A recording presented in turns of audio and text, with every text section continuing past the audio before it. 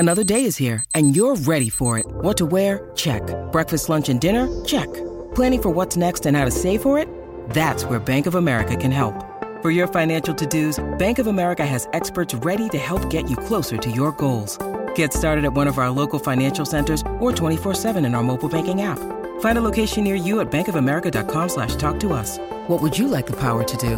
Mobile banking requires downloading the app and is only available for select devices. Message and data rates may apply. Bank of America N.A., member FDIC. I'm Alex Rodriguez. And I'm Jason Kelly. From Bloomberg, this is The Deal.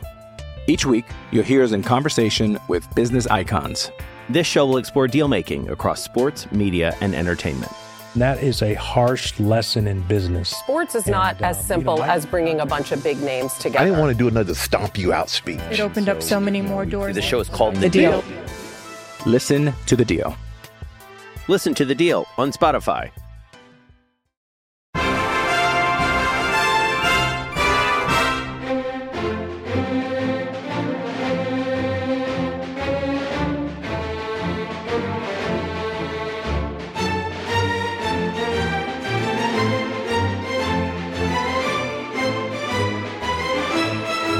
I want to welcome everyone to episode number 24 of Matt Memories from Madison Square Garden, a 50-year retrospective, the early years of the WWF, the WWF, and the WWE. Madison Square Garden, the mecca of professional wrestling, a building that every wrestler wanted to wrestle in. We record one show a month to coincide with the 50th anniversary of a wrestling house show at Madison Square Garden. And to help us look back at all these shows, a man who went to every wrestling house show at Madison Square Garden for 5 years straight, starting in August 30th, 1971, Mr. Wrestling himself, John Arizzi. John, how you doing? I'm doing all right. You know, when you position it that way as you do each and every episode, 5 straight years, August 30th, 1971, it just really hits you every time, like, oh my God, you know, how old am I, and how many people who actually were at these shows are still with us. I think we have every one of them listening to the podcast. I do have to let you know that you always started off saying the early years of the WWF, the WWF, and the WWE, and I guess now you have to include TKO Holdings, which is now the name of the freaking company. They're going to still keep the WWE. They're not going to change it, but now the umbrella is bigger. But the umbrella company Endeavor, which did the merger between UFC and the WWE, have now folded it all into another public company called TKO Holdings. So Dana White continues to run UFC, Vince McMahon continues to run the WWE, but it is a brand new company.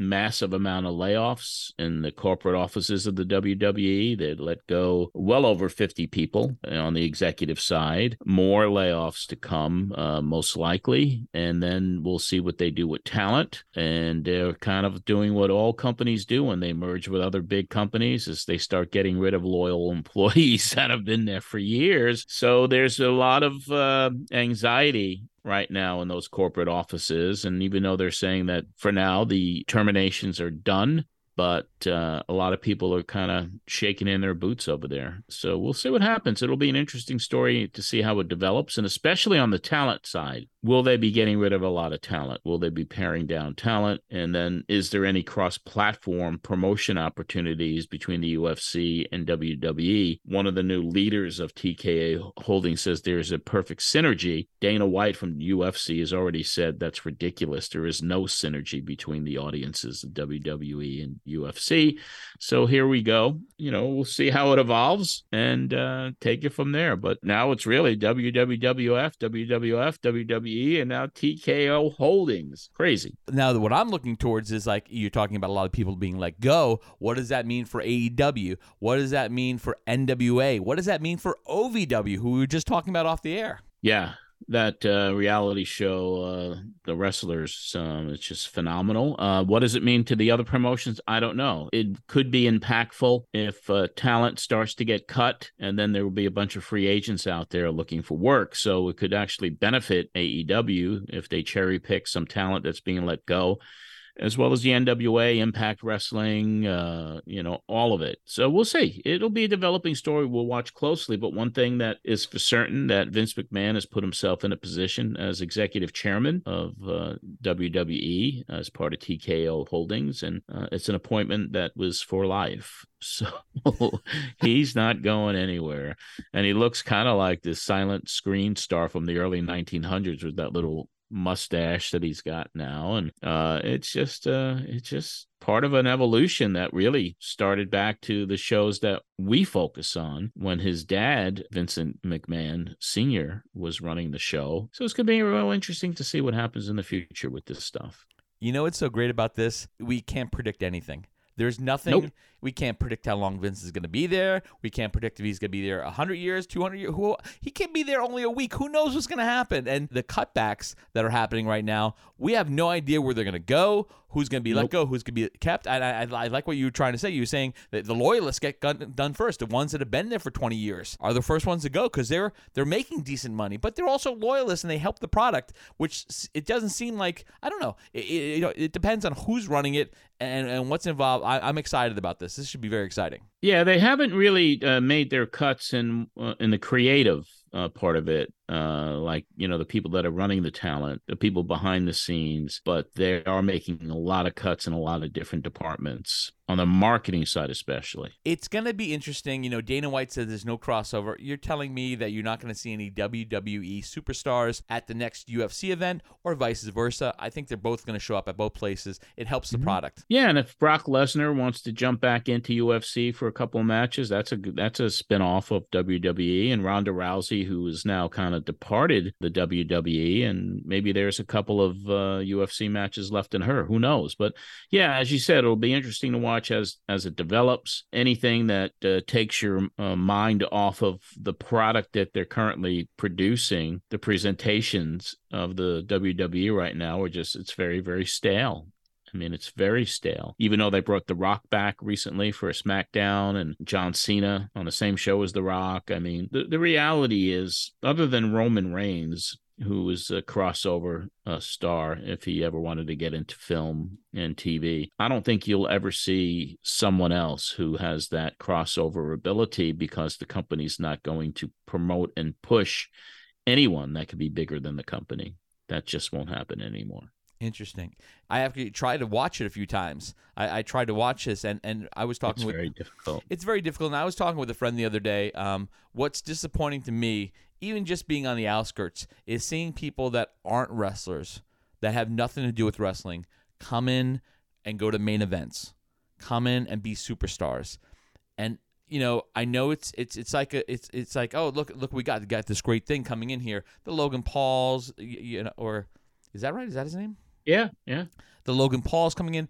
I'm not saying these matches aren't great. What I'm saying is, you're going to bring this guy in who's never done it before and put him against somebody who's been trying for 20 years to get to this pinnacle. And it's just like, it seems to me like anybody can do it now. They're just making it, anybody who's got fame can come in and do it. And it's wiping away any sense of, this is a sport. If anybody can do it, and it just depends on who they push, then why watch it? Yeah, it's just kind of very dull and boring right now. And that's why even when we talk about these shows that I attended at the Garden from 71 to 76 or 7, whatever it was, consecutively, even though some of the cards may be stale in a way, like even the show today that we'll be covering from October 15th, 73, was kind of a stale show, but you knew that there was going to be TV the next week and who's going to come in to face the champion, who's going to be the next guy pushed. And it was almost like the only game in town, because there wasn't national cable at the time. It was all regional. And so you were glued to that television set each week, and you stayed with it, because even though some shows, big shows, were not maybe the very best in the world, it's all you had, and you looked forward to it. And they were able to keep the audience engaged by bringing in people to face the champion and do angles and turns. And so anyway, it was a different era. But today, it's just too many performers. There's just too much. They change direction at the drop of a dime. You look at AEW with just so much talent for the shows that they produce, and the controversy about the backstage feuds and the CM Punk drama. I much rather would watch and do watch old stuff. I can't really watch the new stuff. Me too. And it's getting worse and worse. I gave AEW a shot. I watched them a lot when they started up and even up until this year. But I just can't watch 3 shows that they do each week because it's all the same thing other than a Samoa Joe and some of the other performers they have. And then WWE is just kind of like, get me to something that's going to keep my interest for a few minutes. And the only thing I watched off of SmackDown last week was The Rock when he came in the opening segment, which was a big surprise, and it was kind of cool to see him, and John Cena. And I was like, all right, that's it. Fast forward the rest of it, delete, gone. Nothing else. No. No, but the glimmer of hope we see, we were just talking off the air about that new Netflix reality TV show about OVW. Yeah, that is the best one I've ever seen. It's so realistic, and it really is a really good indicator of how the business really is on that level, on that independent level. And the drama that exists between Al Snow, who runs it, and couple of money partners he had to bring in to sustain it, and they're butting heads, and the talent, their struggles to get pushed and to work for nothing and doing, county fairs and little parking lots at used car dealers, and then have the drama of a couple of the characters, a mother and a daughter who have a legitimate disdain for each other, and they put them together in an angle where they do a hardcore death match. And it was horrific to watch because of the brutality that was involved in it. So that was pretty hard to watch. It really was. But you like the series. The series is a good series. I love the series because it's captivating. There's 7 episodes in this season. I've gone through 5 already. All 7 are up there, and I just can't get enough. I'm like, tonight I can't wait to, after I have to watch the Blue Jays against the Yankees, I can't wait to end my night with watching episode number 6. And perhaps I may finish it off tonight, and... So anyway, it really is interesting because it's a realistic look at it. It just shows everybody out there how difficult this industry is for people trying to break in and get their spot and get pushed and maintain somewhat of loyalty towards a promotion that at least gave you a shot like OVW. But you could just see the nature of the wrestling business is the backstabbing, and it's prominent with some of the performers on this show. And Al Snow is just so great at his role because he is the guy that runs it. He's the booker, and he's very stoic, and he doesn't get upset. And he just is this professional who's been in this industry for many, many years and gone through it all. And his leadership, even though he doesn't have a ton of money to run this thing, and they're doing it on a shoestring, and there's always that risk of maybe next week is our last show because we don't have the money to continue it. It's dramatic, and it's cliffhanger. And I recommend it to any wrestling fan, even old school fans who listen to this show, to watch it because it's the most realistic one I've ever seen. Other than Beyond the Mat. Beyond the Mat also showed that dark side and what was going on with big names, but this is a series that is a week-to-week roller coaster ride of emotions. Well, let me just jump in here because I used to work in reality television, and there's a difference between shooting a documentary and shooting a reality show. When we started talking about this, I was like, wow, I was impressed because a lot of times what happens is when you have something, we have this wrestling product. Well, there's a lot of producers that say, here's how we want to do it. This is what we want to go. I like this person. I want to show their story. I want to show this person. It seems to me that this show is run like a documentary, where it's not run like a reality show. Run like a documentary. You have a splinter crew. Maybe you have a camera guy and an audio guy that just follow people around. You follow Al, and then you wind up wherever the heat is. And that's hard to do because when you have a crew come in, you have the crew for like a week to do an episode. Usually a reality show takes about a week to do. And unless you get something by the end of the week, you don't have an episode. But it seems like they're just shooting a lot of stuff, and they're developing episodes by following the story. And it's amazing that they can do something like that. With a documentary, you can do that because you can shoot a documentary for 3 years and put it together. When you're doing a reality show, the ones that I have worked on in the past, it says, okay, how many episodes? We've got 12 episodes. So every week that you're shooting, you have to put together an episode.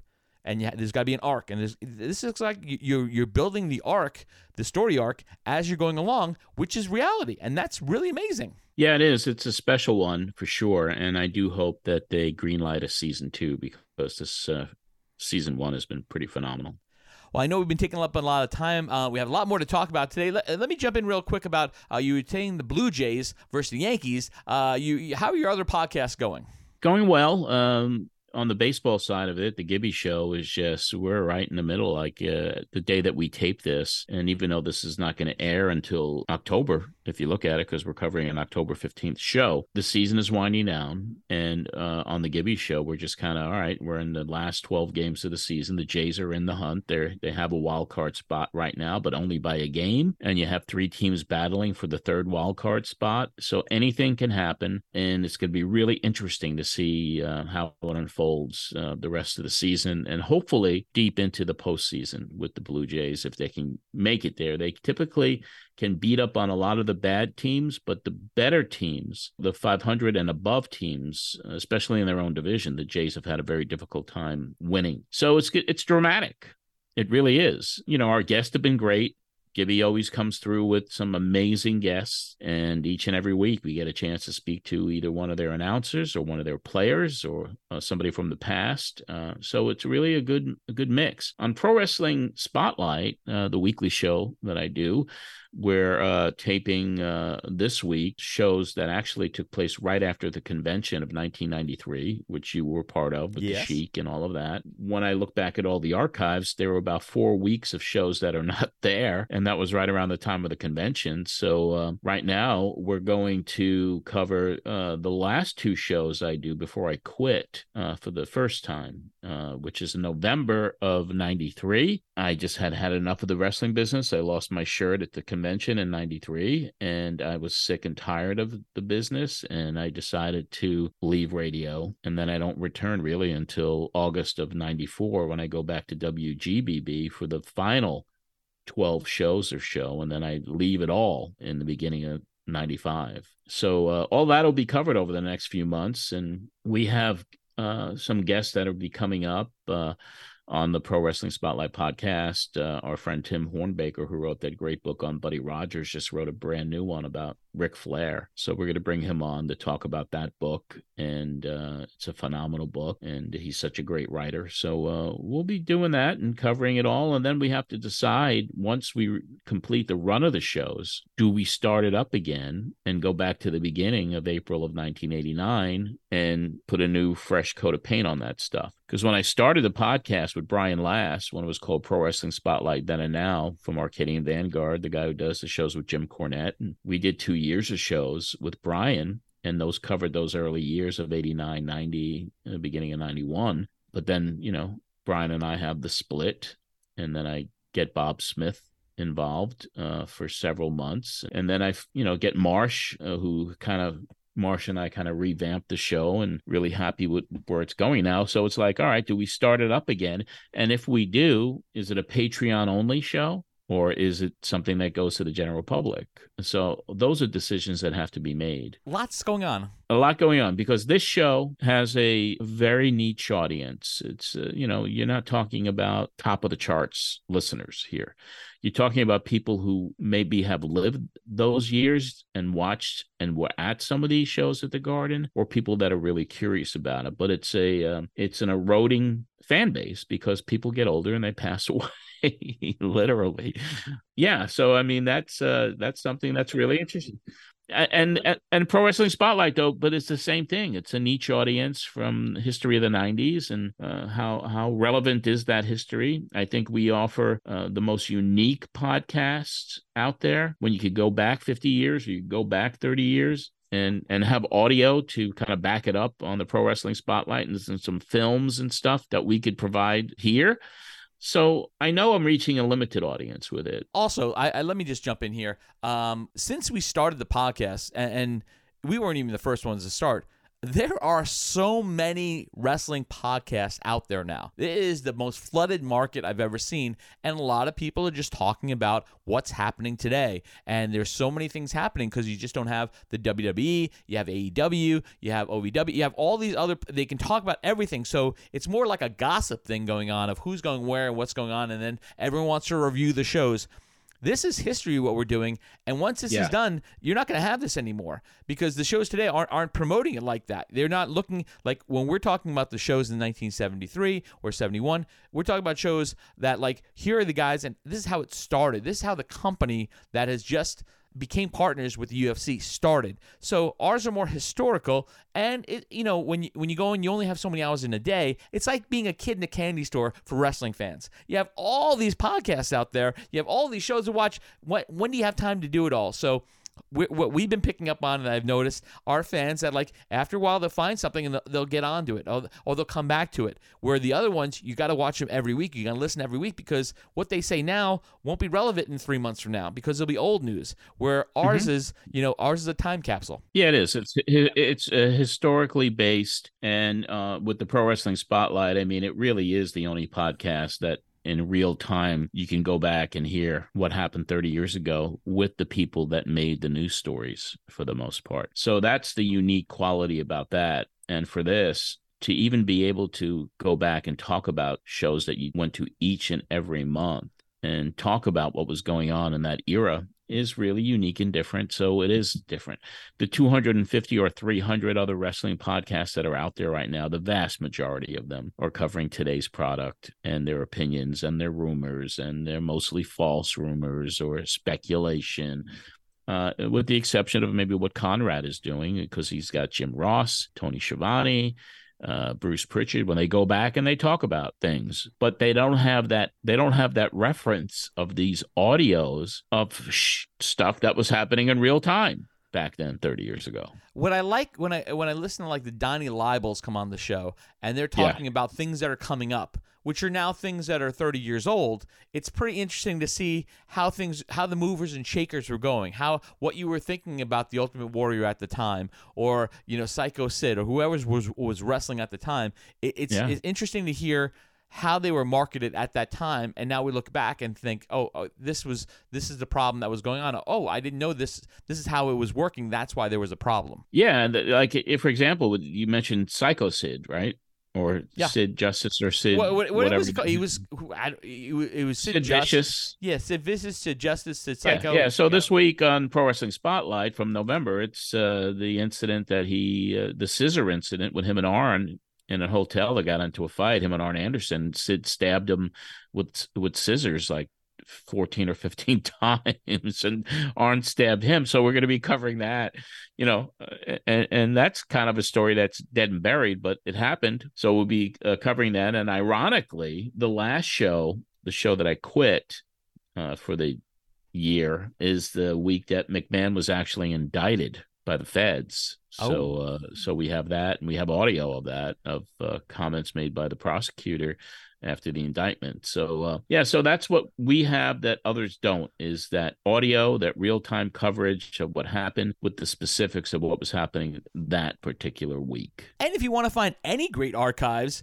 we have them for you. Patreon.com/John and Rizzy. Go back and relive it as many times as you want, because it's right there. Yes, it is. I just uploaded, I think, 6 new pieces of content this past Sunday, and one of those was kind of really interesting. It was surrounding the 1993 convention, and I think it was Friday, October 24th of 93. Fred the Elephant Boy, who was one of the Howard Stern Whack Packers, got us a booking on the Howard Stern show to promote the convention. It was myself. I didn't get on the air, but the performers did. It was Medusa and Malaya Osaka, the two women wrestlers that Fred the Elephant Boy took into the studios of Howard Stern. And even though I was there, I didn't say anything, but it was really good because I have the tape of that appearance. And so I put that up for patrons this past Sunday. And it was Howard Stern from the 90s. It was all about, hey, sexy, can I touch you? I mean, it was all of that stuff, and Medusa handled it really well.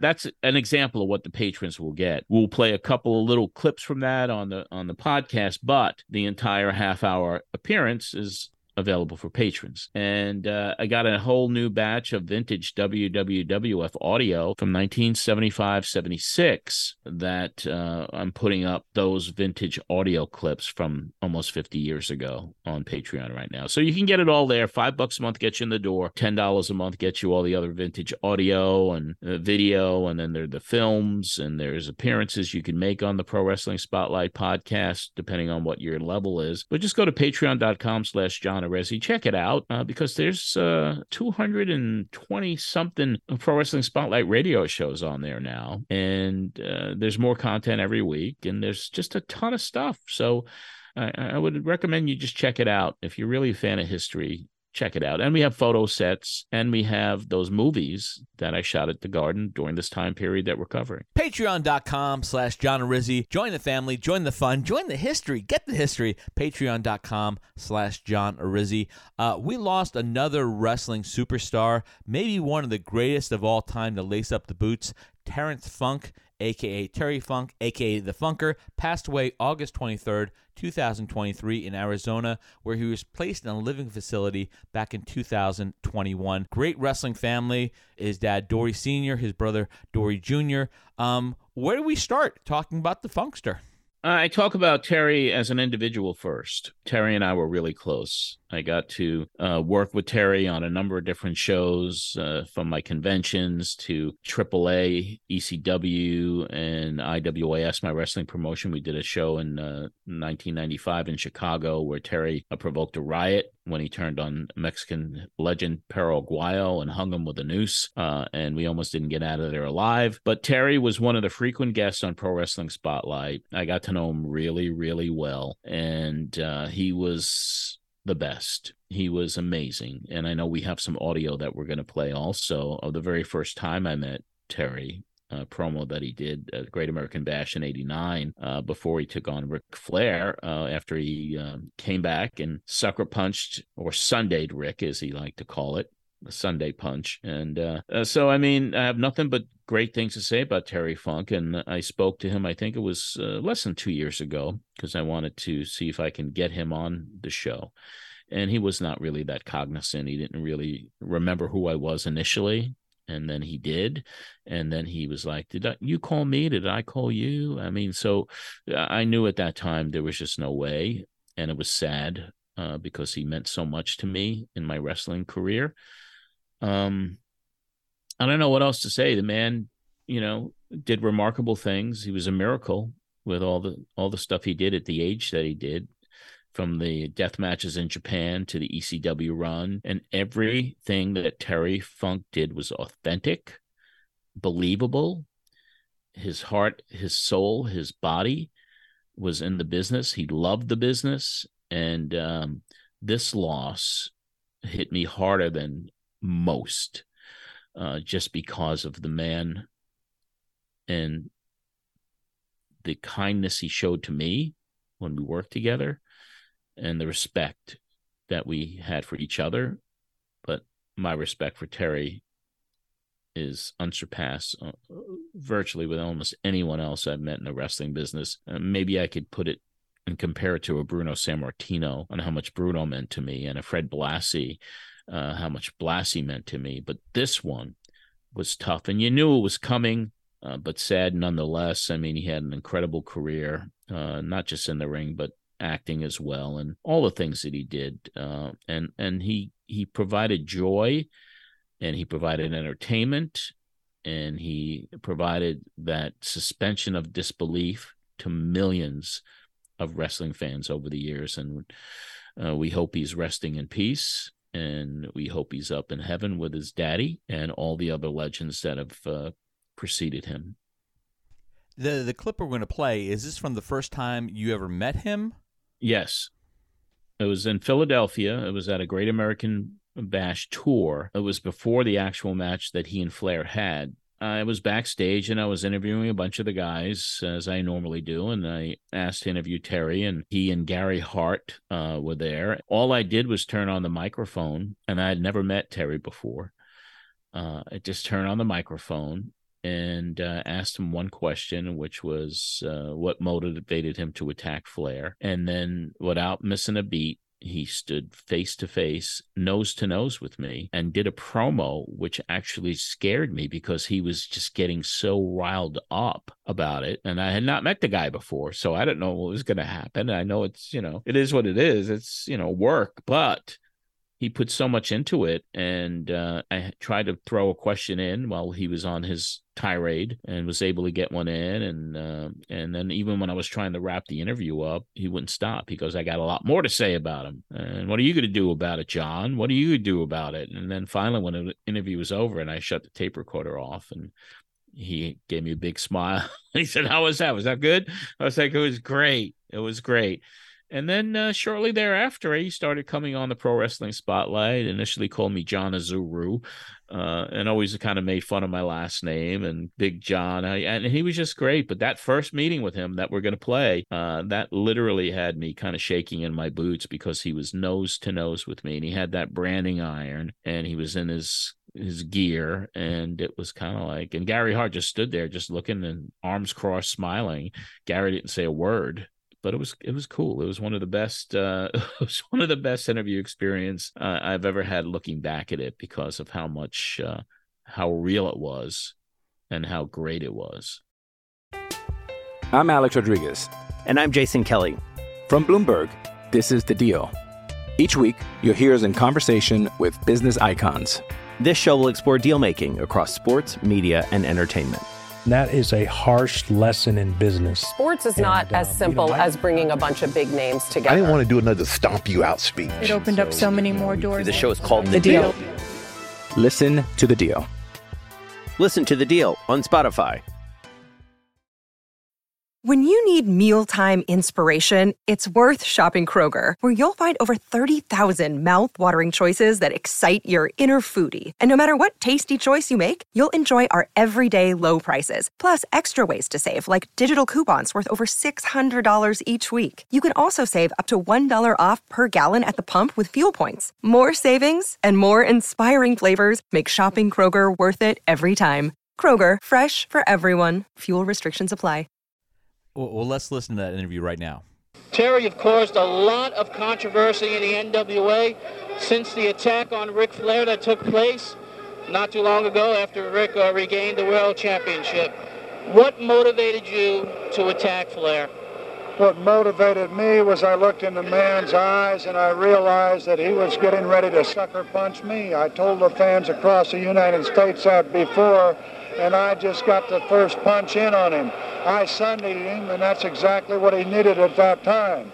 And right now, I am looking forward to July the 23rd in Baltimore, when I have a chance at the World's Heavyweight Championship. And believe me, this is the most important thing that there is to me, is the NWA World's Heavyweight Championship. If you want to look at a championship with a past, with a heritage, with some meaning behind it, with 100 years behind it, well, you look at the NWA World's Heavyweight Championship. And you look at the contenders, the top 10 contenders, which I happen to be one, John. Well, I am one of the top contenders, and I am going to meet Ric Flair for the World's Heavyweight Championship on the 23rd of July in Baltimore. And believe me, I want to make my career complete. I mentioned it to somebody before, that my father passed away in my arms following a professional wrestling match. And I went to his funeral, and there were thousands of people there. But I went to that gravesite, this Memorial Day service, and there was only me and the West Texas Winds there. And I looked down at that gravestone, and I saw that name, F-U-N-K, Funk.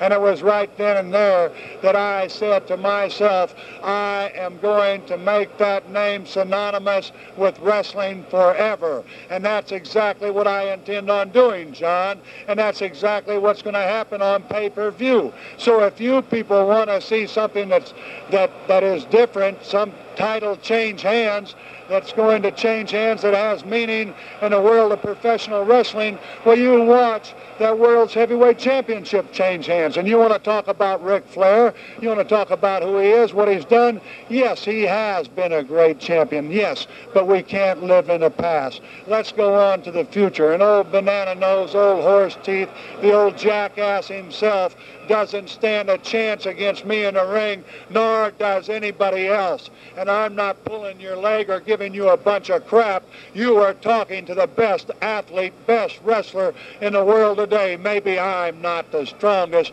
Maybe I don't have the biggest arms. Maybe I don't have the biggest chest, but I do have the biggest heart. And I do know where I'm going. I am going onward in this profession.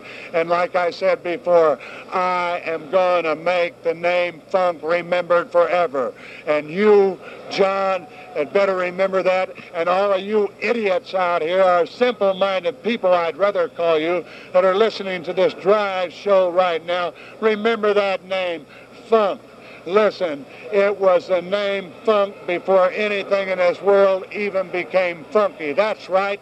My father was a pistol and I'm a son of a gun, meaner than a rattlesnake, tougher than shoe leather, more dangerous than a hollow-eyed scorpion, middle-aged and crazy. That's right, crazy like a fox. That's why I've got this opportunity on the 23rd of July in the ring against Ric Flair, and you people are absolutely going to see a title change. That is a promise from me. The only way that I could be happier would be to have the match in Amarillo, Texas. Maybe I can figure out a way to get that match there instead of Baltimore and take it away from all you northern idiots.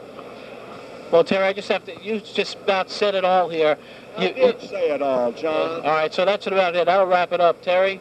If I want to talk some more, I can. Can I, John? Sure. This is your time, sir. Show. 2 hours. This is your show. 2 hours. Believe me, I could talk about Ric Flair and his faults for 2 hours. I just wanted to say he looks one thing, like though. Barbara Bush in drag to me, doesn't he? You. Well, you have psyched him. Yes, Who it do you is. think's going to win the match on the 23rd? Well, I know who you know. I know you're a great champion. You've been a world champion.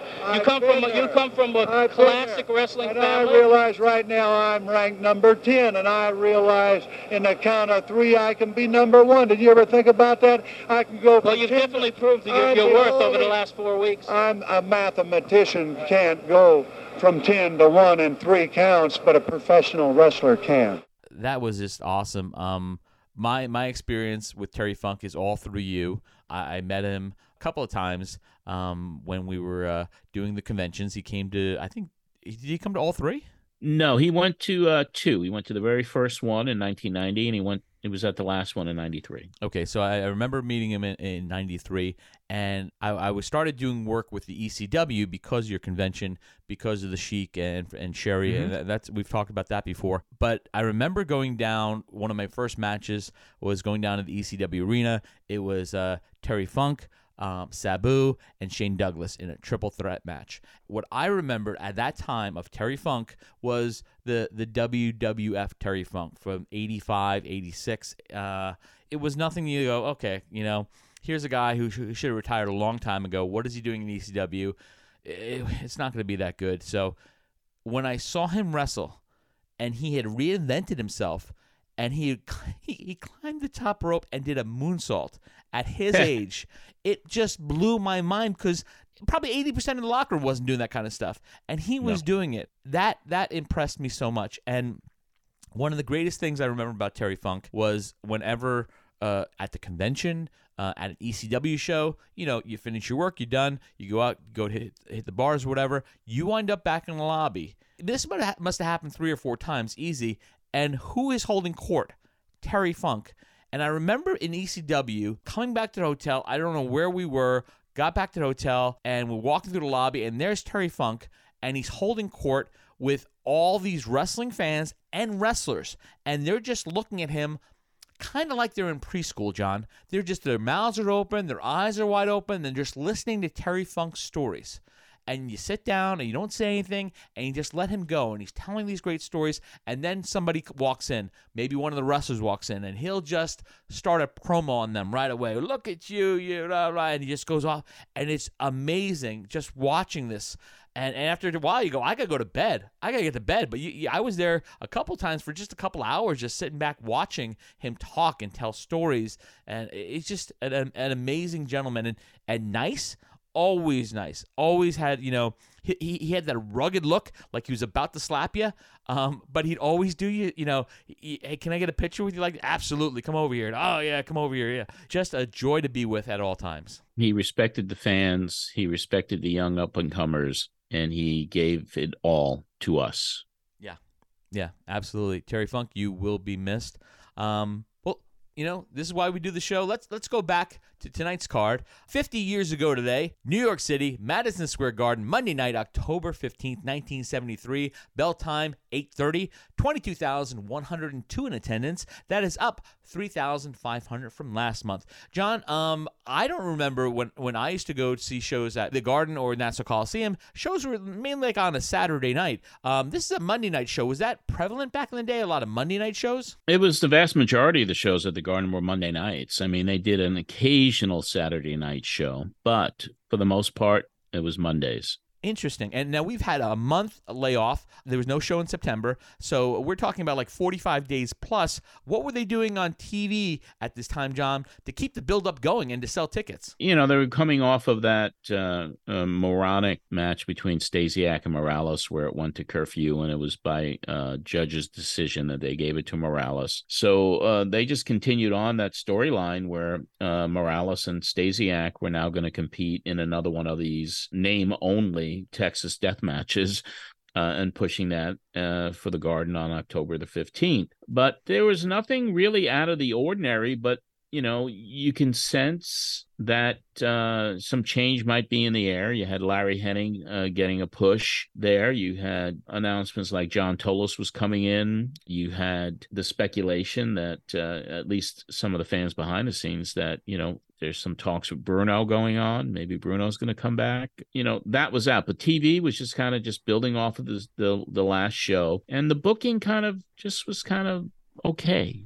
It was not anything really special. And how about tickets to this show? Did you get the 8th row tickets? Is this the day that you get your 8th row tickets? This is actually the last time that I actually had to buy the tickets via traditional methods like the Ticketron, which I had ringside. And I did some filming of this show. I think 1 match or 2 matches I might have filmed from it. Certainly the girls' tag team match I captured on film. But beginning the next month, and I don't want to give everything away, but beginning in the next episode, that's when I discovered Mr. Bill Baker, who was a ticket seller at the Garden box office, and met him through a friend. And then, then you give him a little extra money the day of the show, and you are in the first couple of rows. So we'll go over all of that in detail on the next episode. I'm excited about that. That's one of my favorite stories you tell. Well, let's go to the matches. Match number 1 is a tag team match. Vicky Williams and Joyce Grable defeated women's tag team champions Tony Rose and Donna Cristantello in 17 minutes, 7 seconds to win the titles. By the way, all 4 women were trained and booked through Fabulous Moolah. Yes, Moolah, of course, ran women's wrestling in the United States, and these were all trained by her, as you mentioned. It did really pop the crowd because it was a title switch. Williams and Grable defeated the women's tag team champions Tony Rose and Donna Cristantello to win those titles, and it really popped the crowd because you don't normally see a women's title change hands, and it hadn't been done before at the Garden. So this was kind of the first time that you actually saw women in a match that titles actually changed hands. And let's go to match number 2, which should have been match number 1. El Olympico fought Mike Pappas to a draw at 13 minutes, 33 seconds. Yeah, it was, just a blasé match. Mike Pappas was always a good performer as Olympico. Pappas had some really good drop kicks, and there was actually a documentary made on him most recently that's out there. But he was known as the Flying Greek. His real name was Manoli Savanis, and he was a technical wrestler known for that drop kick and the flying head scissors. He made his debut in 1968. He retired in 1978. His first appearance at Madison Square Garden was May 24th, 1971, losing to Beautiful Bobby. Mike had 104 WWF matches, so he was kind of a mainstay from 71 to 74, mostly on TV and a lot of the house shows, but never really got a big push. But he was a decent hand, a decent worker, and he worked as a jeweler as well after his wrestling days, becoming a real successful entrepreneur and also a big-time philanthropist. And that documentary, which I referenced, came out in 2022. It's called The Flying Greek, Mike Pappas. Check it out. Match number 3, Manuel Soto defeated Tony Altamori in 8 minutes, 7 seconds. Altamori certainly somebody that was around for a long time, and Soto was one of those B-level performers that's never really made the leap up to an A-level. But it started off Altamori throwing Soto into the corner. Soto jumps on second turnbuckle, hits flying crossbody to get the win. It was, Manuel Soto was a good wrestler. He was a Garden fan favorite. He had 47 appearances at the Garden starting in 1964. Altamori, he was a member of the front office as well, but he made his debut in 1960, and he was most well known for a tag team that he had with Captain Lou Albano, and they did a gimmick that was kind of a stereotypical gangster gimmick, and they were called the Sicilians. They even won a Midwest Tag Team Championship on the undercard of that famous June 30th, 1961 show, Comiskey Park, that main evented Pat O'Connor against Buddy Rogers. So the pair got into a lot of heat with the real Chicago Mafia at the time and left town before dropping the titles. In 79, McMahon assigned Altamori to be a chaperone of a new and kind of unruly guy that they were having some issues with in the very beginning, named Hulk Hogan. And in Hogan's autobiography, Hogan called Altamori's appointment as a chaperone as one of the best gifts that McMahon ever gave him. Altamori retired in the early 80s and worked as a low-level executive for the WWF. Very cool. I did not know that about him. Yeah, he was always good. I remember him on TV even in the 60s. I mean, he was just a rough brawler and pretty believable. And then that pairing with Albano as the Sicilians was really cool because they really played off that Italian gimmick. Let's go to match number 4. Jose Gonzalez defeated Pancho Valdez in 10 minutes, 27 seconds. Yeah, I mean, it's hard to talk about Jose Gonzalez, also known as the Invader #1, and was also called the Prophet. He debuted in 1966. He retired in April of 2022 at the age of 76. This was Jose Gonzalez's first Madison Square Garden appearance. As everybody knows, Gonzalez was charged with the murder of wrestler Frank Goodish, Bruiser Brody. He was acquitted due to self-defense plea and very contentious circumstances. That whole situation of the Brody murder kind of stemmed from the days when Brody was in the WWF. They just didn't get along. Brody beat the crap out of him at a TV taping, bloodied him up, legit. And it is rumored and alleged that after that, Jose said, "I'm going to kill that guy someday." Ironically, I got some pictures of that match that Brody had with Gonzalez at a TV taping. And at the end of it, Manuel Soto and a couple other guys helped Gonzalez to the back. So I have like 3 or 4 pictures of that. And who knew what was going on? All I know is like Brody beat the crap out of him for whatever the reason was. There probably was a disagreement or there was a spot that didn't go right in the ring. But, the murder allegation took place over money and payoffs, and Brody had a piece of the promotion back then. So, and when I look at all the pictures I have of Jose Gonzalez, and he was pushed as a middle-level guy, and he had tag teams with a number of different individuals there. He teamed even with Putski for a while. But I can't look at a picture of Gonzalez right now without just kind of looking at it in disdain and disgust for what this guy got away with just killing one of the biggest stars in the history of pro wrestling, a great family man, somebody who Gonzalez took from not just the wrestling business, but a beautiful family. So not a fan. He never got what was coming to him. Even some of the key witnesses, I mean, Tony Atlas was there. Tony Atlas saw what was going on, Dutch Mantell, Abdullah the Butcher. I mean, and there's been documentation on it. Dark Side of the Ring did, something on it. But to this day, it's just kind of just a sad episode in the history of the business. And to put a little light on this also, why do you think the jury was like this? Well, the jury thought wrestling was real. And they saw Bruiser Brody as, a bad guy. So he probably got what he deserved. Where, who was in charge of it? It was Carlos Colon. Carlos Colon was in charge down there, so he didn't want that getting out. It would ruin his business. So he picked his business over somebody's life. Yeah, that's kind of what it boiled down to, isn't it? The whole episode, the whole story, everything about it just stinks.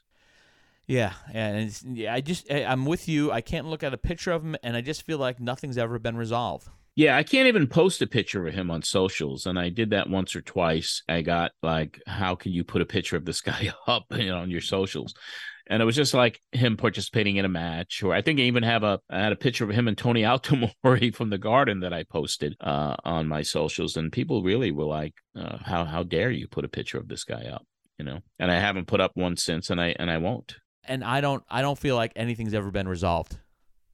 I totally agree. Totally agree with you there. But, Pancho Valdez, who Gonzalez fought that night in October of 1973, his real name was Isaac Rosario, who's a longtime journeyman with many ring names, a lot of enhancement or preliminary matches under his belt. I remembered him because he had this big, scrawny beard, and he was really animated in the ring. He was really interesting to watch. He worked in the Gulf Coast from 71 to 73 as Gypsy Joe Rosario. He had this long frizzy hair. He was covered with tattoos, and this was his first appearance at the Garden. He also worked for promoter Tony Santos for a while, a Boston promoter. And Tony Santos and Jack Pfeffer, who were partners with a company called Big Time Wrestling, they used to dupe the fans with their advertising. Like, for example, Pancho Valdez was known as Bruno Sam Nartino in that promotion. So each one of the performers and each one of the wrestlers had a name that was mimicked from a superstar with a different spelling or different pronunciation. And Valdez was known as Bruno Sam Nartino for the Big Time Wrestling promotion run by Tony Santos and the legendary Jack Pfeffer. It reminds me of back in the day when the independents used to have like the Doinks come around.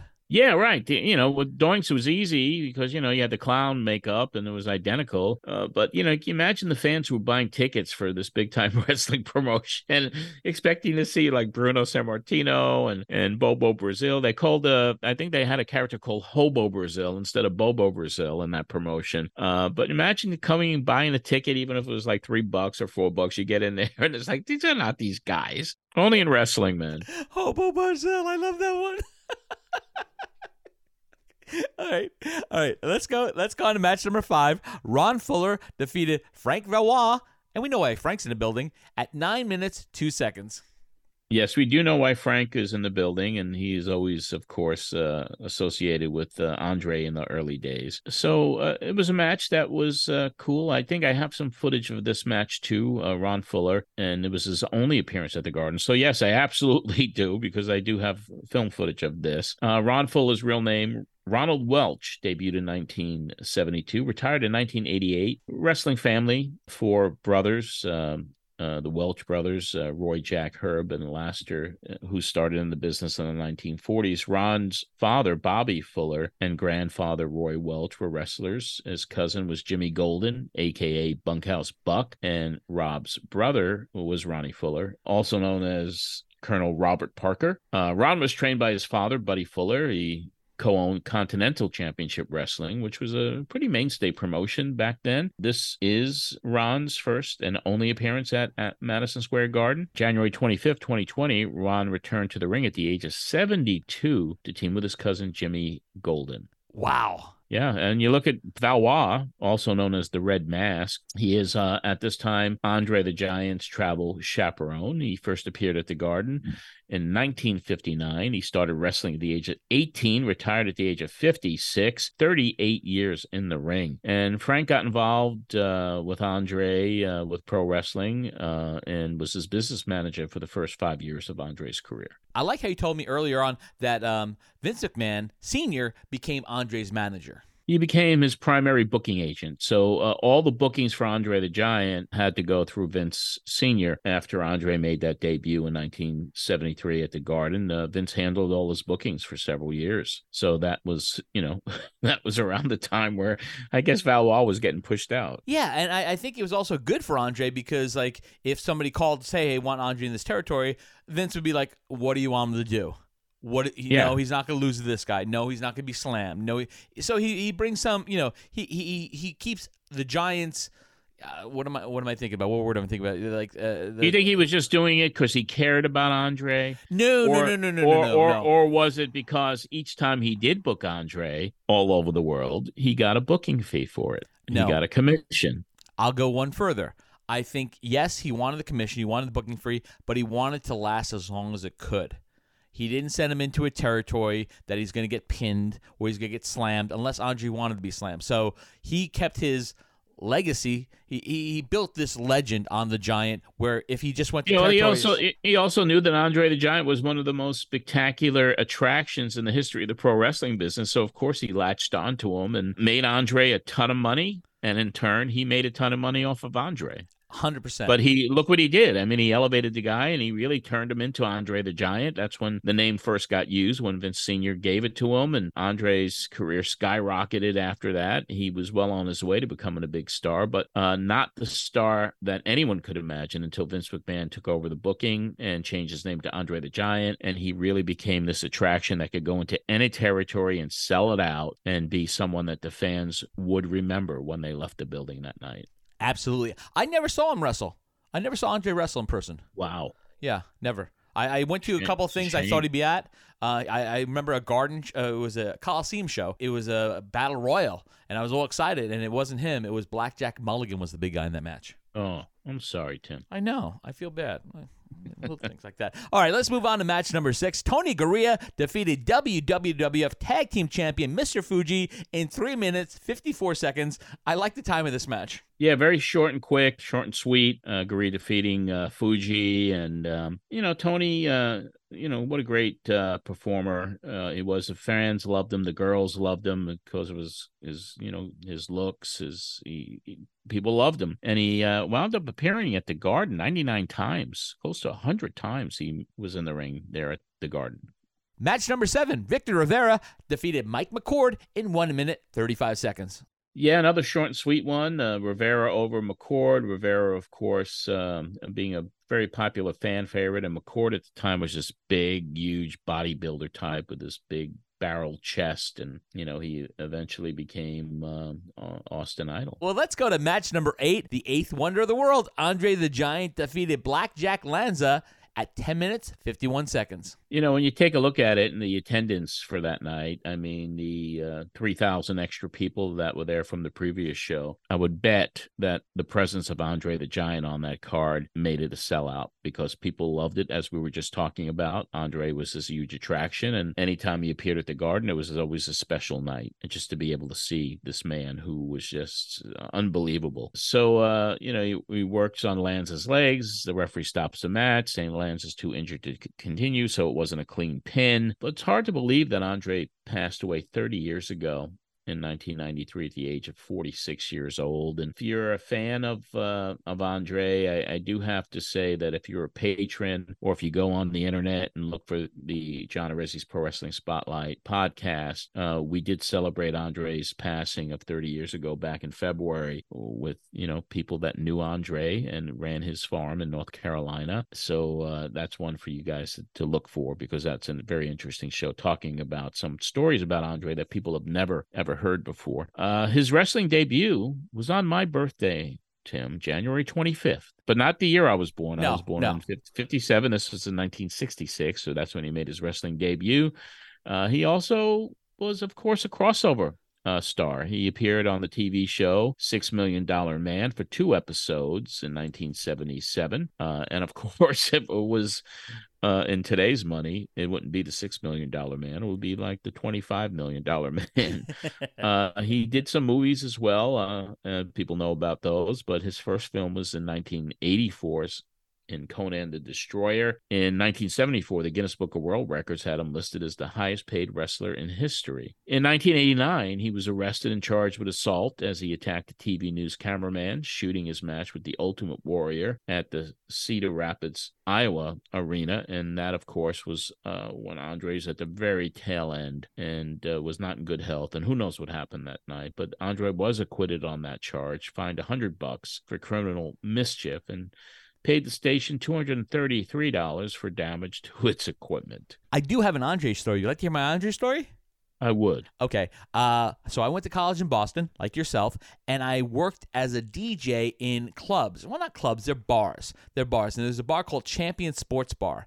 And all the wrestlers would actually come there after their matches. And I didn't always get a chance to go to shows. You only have so much money. So we're at Champion Sports Bar. I forgot that wrestlers were in town. And who's at the end of the bar? It is packed. But you see Andre the Giant at the end of the bar. And I am like super excited because I love Andre. I just want to shake his hand. And I put on a song and I make my way over there. And who's standing there but the $1 Million Man signing dollar bills? And I went to say hi to Andre, and he has backed me, and I kind of like tapped him on the shoulder, and the guy came around, and he said, "Sir, I'm sorry, nobody right now. I go, I work here. He goes, no, nobody. And the guy's name was Tim White. So he shooed me away. Later on, Andre went upstairs. We're closing the bar. There's Tim White. I go, hey, man, I just wanted to say hi. I'm just a huge fan. Can you tell him that for me? He goes, yeah, I'll tell him. But I just, like that moment, like that's why I think I've always been that kind of guy, like take advantage of the moment because it may never happen again. You know, and I was respectful. I didn't want to interrupt him. He wasn't like drinking or talk. He wasn't talking to anybody. He was just, leaning over on the side at the bar with Tim White. So I never got to, I wanted to shake his hand so bad.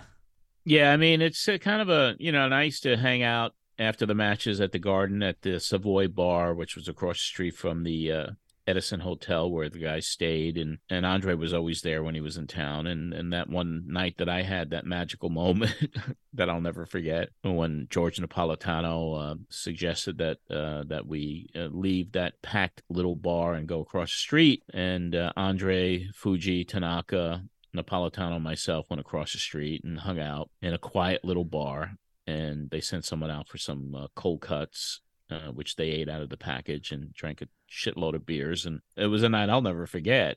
It really was. And then Andre leaving the bar that night, and he had a few. And a fan, in a different situation that you were exposed to, a fan was trying to get his autograph or something, or said something, and Andre started chasing him around this car right outside the bar. So that was kind of something will live in my memory forever. Hey, I don't think at the time when I saw Andre he could run. Definitely not runner at that time. No.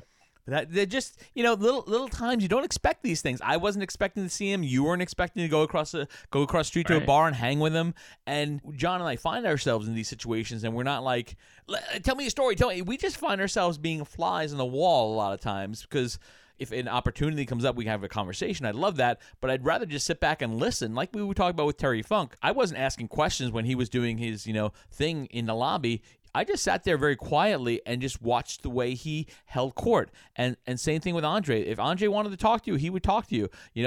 At that bar that night, at Champion Sports Bar in Boston, I don't know if it's still there. I wonder if it is. Champion Sports Bar in Boston, the $1 Million Man was leading court. He was saying hi to everybody. He was getting pictures with all the ladies. He was signing dollar bills with everybody. So the contrast of people depending on how they want to be that night. Do they want to be a celebrity that night, or they want to be just left alone? And that was, as we said, towards the tail end of his career. And, obviously he was deteriorating and all of that. So Tim White was just doing nothing but kind of protecting him. Doing his job. I can't fault him for it. Doing his job. Well, let's go to match number 9. Dean Ho defeated WWF Tag Team Champion Professor Toru Tanaka in 11 minutes, 30 seconds. Ho wins with a flying double chop and a splash to win the match. Yes, he did. I still love Dean Ho. I mean, he was such a great performer. I loved his matches at the Garden. I loved when he won the tag team title with Tony Gurria. He was really authentic, and he had a really good martial arts gimmick as well. So he was one of my favorites back in the day. He debuted in 1962, retired in 1983, and he was trained by Dick Beyer, who was the Destroyer. And this was his first Garden appearance, so it was really exciting for me to get a chance to see him in person. In 1957, he opened up a gym in Hawaii, and it was a popular training center with bodybuilders and pro wrestlers. In 1968, he had probably one of his biggest feuds with the NWA champion at the time, Gene Kiniski. Ho also held NWA tag team titles with Fritz von Erich.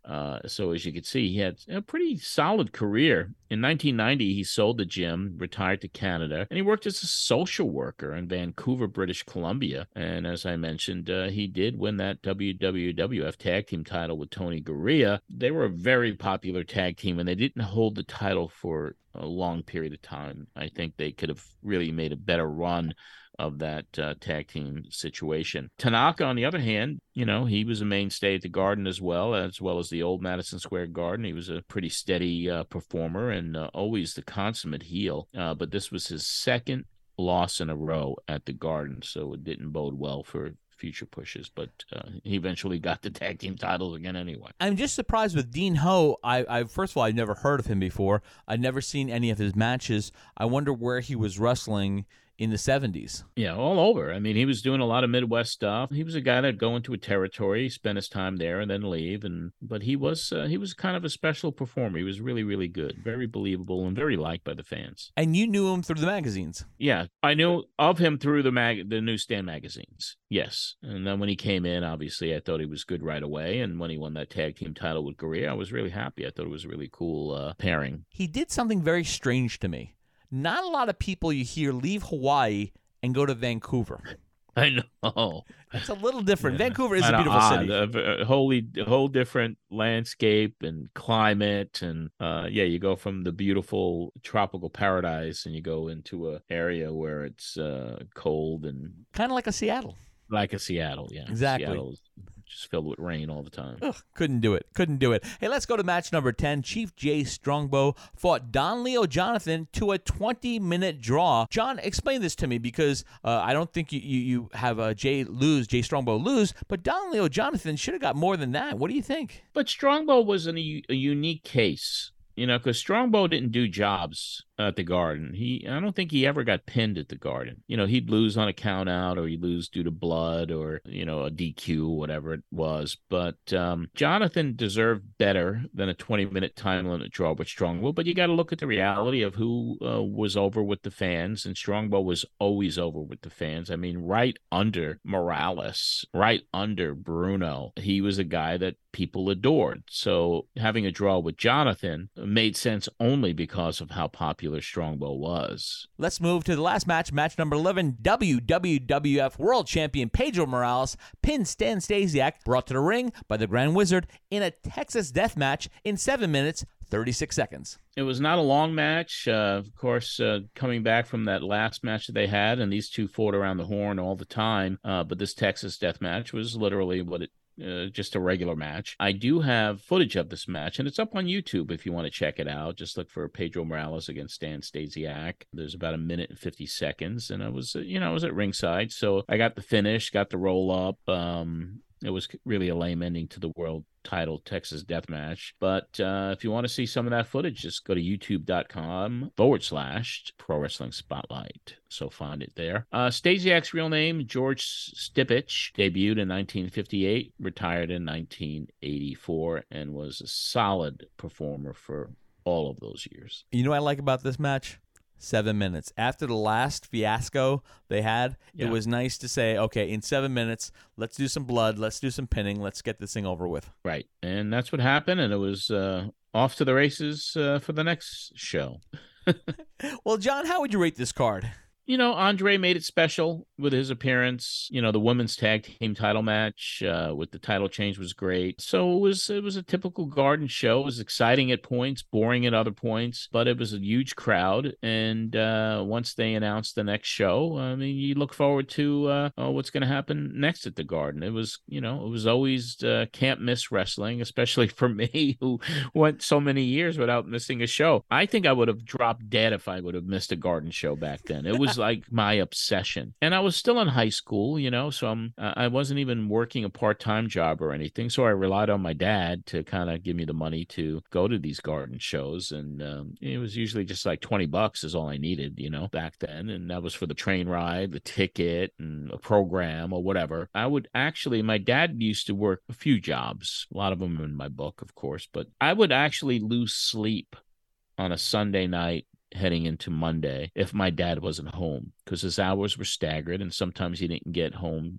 till the morning or in the middle of the night. It was always like the day before a Garden show. It was like, oh my God, is he going to come home tonight? And if he doesn't, how am I going to go to the show? But it always happened where he did show up. And then, of course, later on when I got jobs and part-time jobs, I was able to do that myself. But at this point, as a kid, I'm like, please, Daddy, come home, So if your dad comes home like 3 o'clock in the morning, he's not going to be up when you have to go to school the next day. What do you do? Oh, he'd leave me the money on my desk or on the kitchen table, But once I heard that car pull up, and I stayed up, I would actually not go to sleep. I would stay up because I had this anxiety. So when I heard, because my dad usually would, he would kind of rev the motor a little bit right before he shut it off. So when I heard, and he had this Oldsmobile 98 at the time, a big old tank of a car. And when I heard that car rev up and then shut off. I was like, he's home. Good memories. Good memories. And he used to go, all right, I left the money for your. I wouldn't wake him up in the morning when I see him. I left your money for your wrestling. You got to go see that wrestling. It's the great. I love those stories. Definitely one of the best cards in the last 4 months. But there was no HBO. Maybe that was a good thing. Next month in November, they're going to be bringing back HBO. I don't think the HBO is working because I think there's a time limit on that, so they got to stretch matches when they have to, and sometimes they stretch the matches and it just becomes a bad show. Yeah, so that HBO contract was really interesting at the time, but it gave them some national exposure on TV, kind of the first national exposure that the McMahons had before Vince Jr. eventually took over the world. And this is a way to see, look, hey, I see something here. There's something in this. There's something in this. This is back in 1973. Vince saw this. There's something here. There's something here. I think we can do something with it. And look what they became. But the territories were like, that was the way wrestling was built. And McMahon Jr., even though his dad would not allow him to do it until Vince Sr. really passed away and Vince Jr. took over and actually bought the company from his dad for $1 million, which, man, look at what it's worth now. $9 billion or whatever he got for it. But at the time, he's an announcer. He's pretty much where does he get where does he get $1 million even back then? Yeah, good question. That's a lot of money for an announcer, Yeah. So, I mean, he had aspirations, and he always had that. He always wanted to expand. He always wanted control, was what I remember, especially when he got a little bit more power.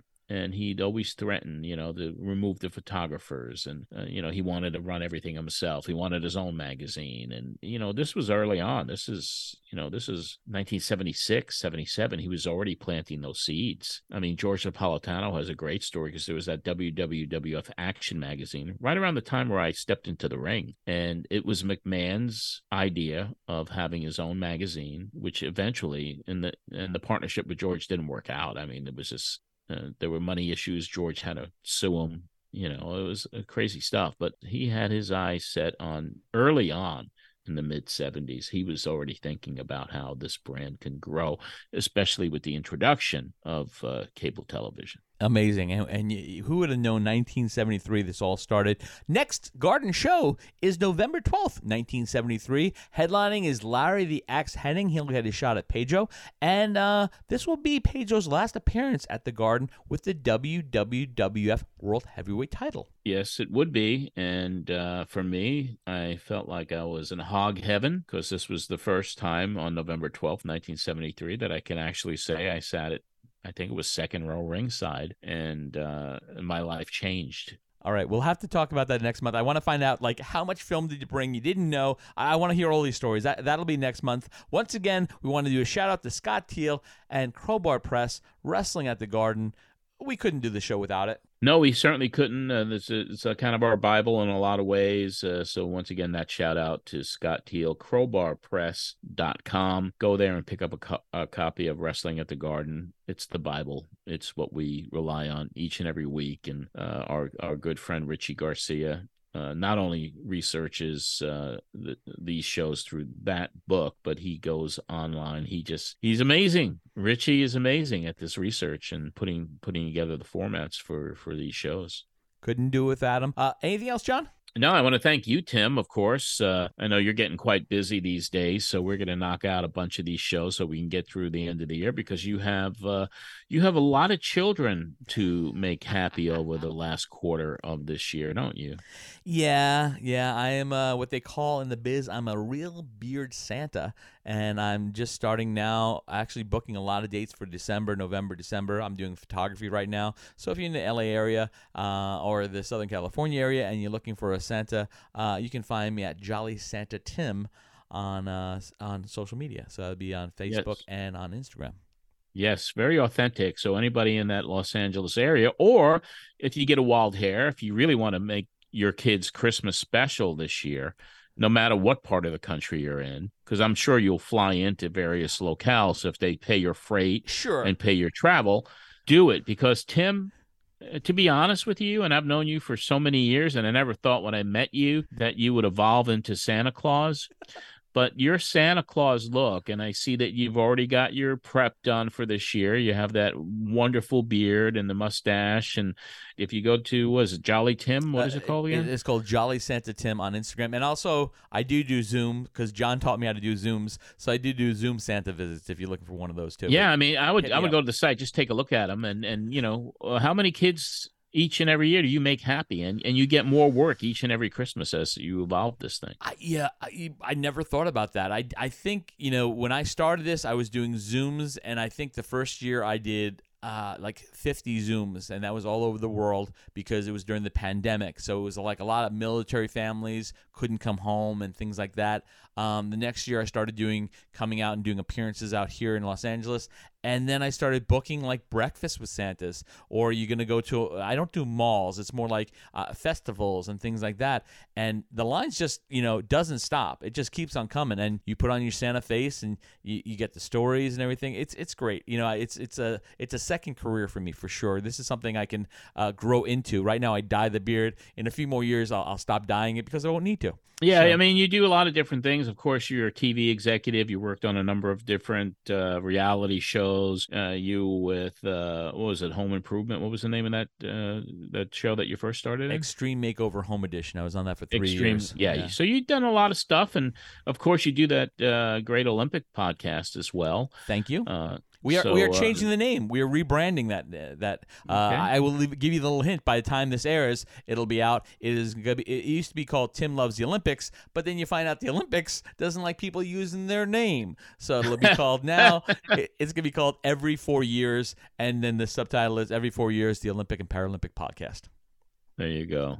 Well, we wish you continued success as you evolve into your Santa persona for the quarter. Well, thank you. We always appreciate you and this co-hosting of this wonderful look back at wrestling history and your continued adventures out there in the television world and everything else that you do. So kudos to you, my friend. Thank you. Let's hope that the strike is over soon so we can all get back to work. So that's a good thing. For John Arizzi and Richie Garcia, I'm Tim Poutre. We'll see you next time.